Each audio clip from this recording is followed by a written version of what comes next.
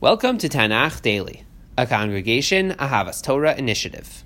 Today, we are discussing the 11th Perek of Melachim Bet, which brings our attention back to Yehuda, back to the southern kingdom, and continues broadly the narrative of the destruction of Achav's family.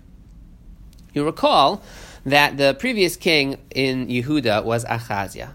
Achaziah was killed by Yehu, and now there is no king. Achaziah has children who seem to be very young and not quite ready to take the kingship. And meanwhile, he has a mother who is still alive, and that mother is Atalia. Atalia is the daughter of Izevel. Atalia is the daughter of Achav.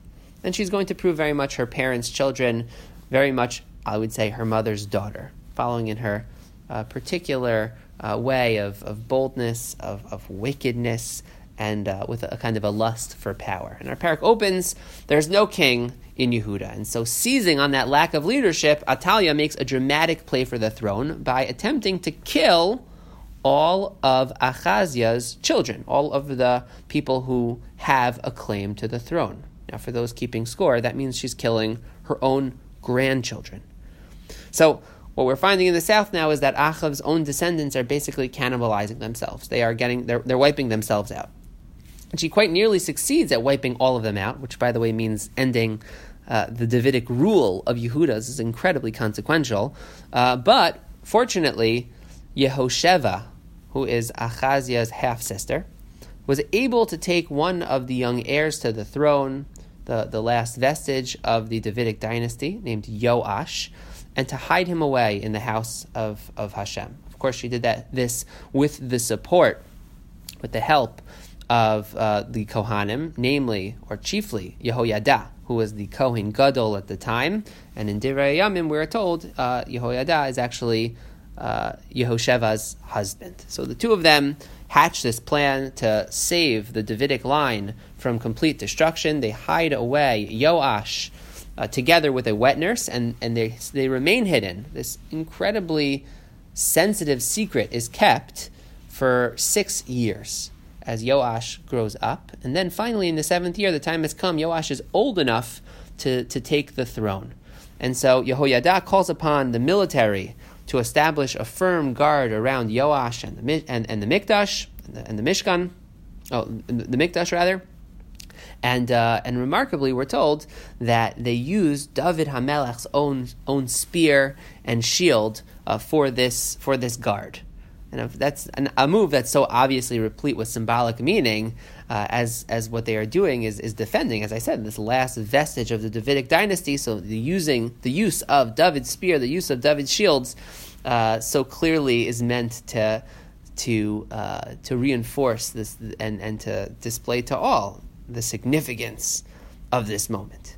And then there is this public coronation ceremony. We're told that the nation happily rejoices in their new king. They're happy that they have this newest link in the nearly vanished Davidic line. And by the time Atalia finds out, she is too late. And she's extremely upset. She cries bloody murder, but obviously to no avail, and she is quickly put to death. And the people proceed to then go and destroy the house of Baal, the houses of Baal worship.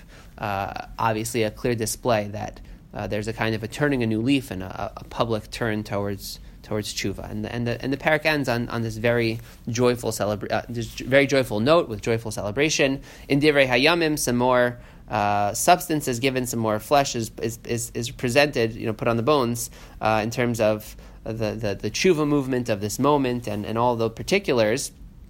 For us, though, the parak is very brief, and it only gives the outline of a story that is obviously a very powerful and a story with so much.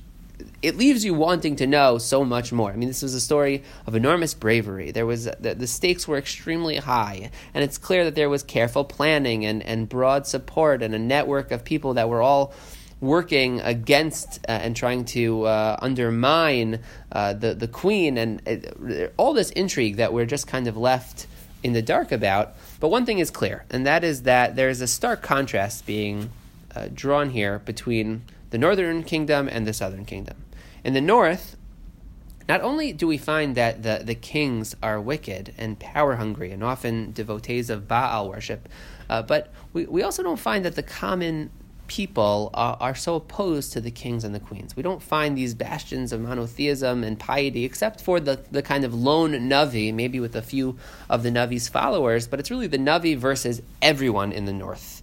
The wickedness seems to have penetrated and seeped all the way into society, all the way really to the core in a certain way. We get such a different picture from the southern kingdom. Here we have a kind of popular uprising against Atalia. And this includes the Kohen Gadol.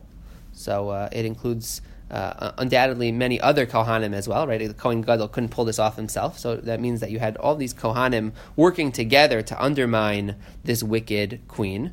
And in addition to that, Adoniah calls upon the heads of the military to come and offer protection for this coup. And so obviously they are on board and interested in reinstating Davidic rule. And then we're told that the entire kingdom joyfully accepts the rule of Yoash and enthusiastically tears down this temple of Baal. So it's clear that from the priestly class to the military to the common man, there is a sense of propriety in Yehuda. There is a sense of right and wrong. There is a sense of a faithfulness to Hashem. And while the leadership may ebb and flow in its righteousness, we're seeing that the southern kingdom has fortunately not rotted to its core. The core, the culture, is still strong and directed appropriately towards Hashem, even, as I said, as the kingship might ebb and flow. You might have more righteous kings and less righteous kings, but you still have this kind of critical mass, and the bulk of people seem to be interested in doing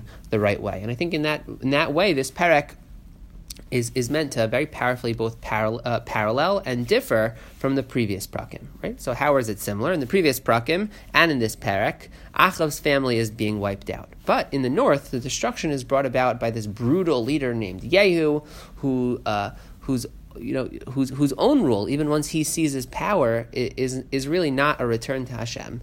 And so Yehu is the vehicle of the redemption, but he's,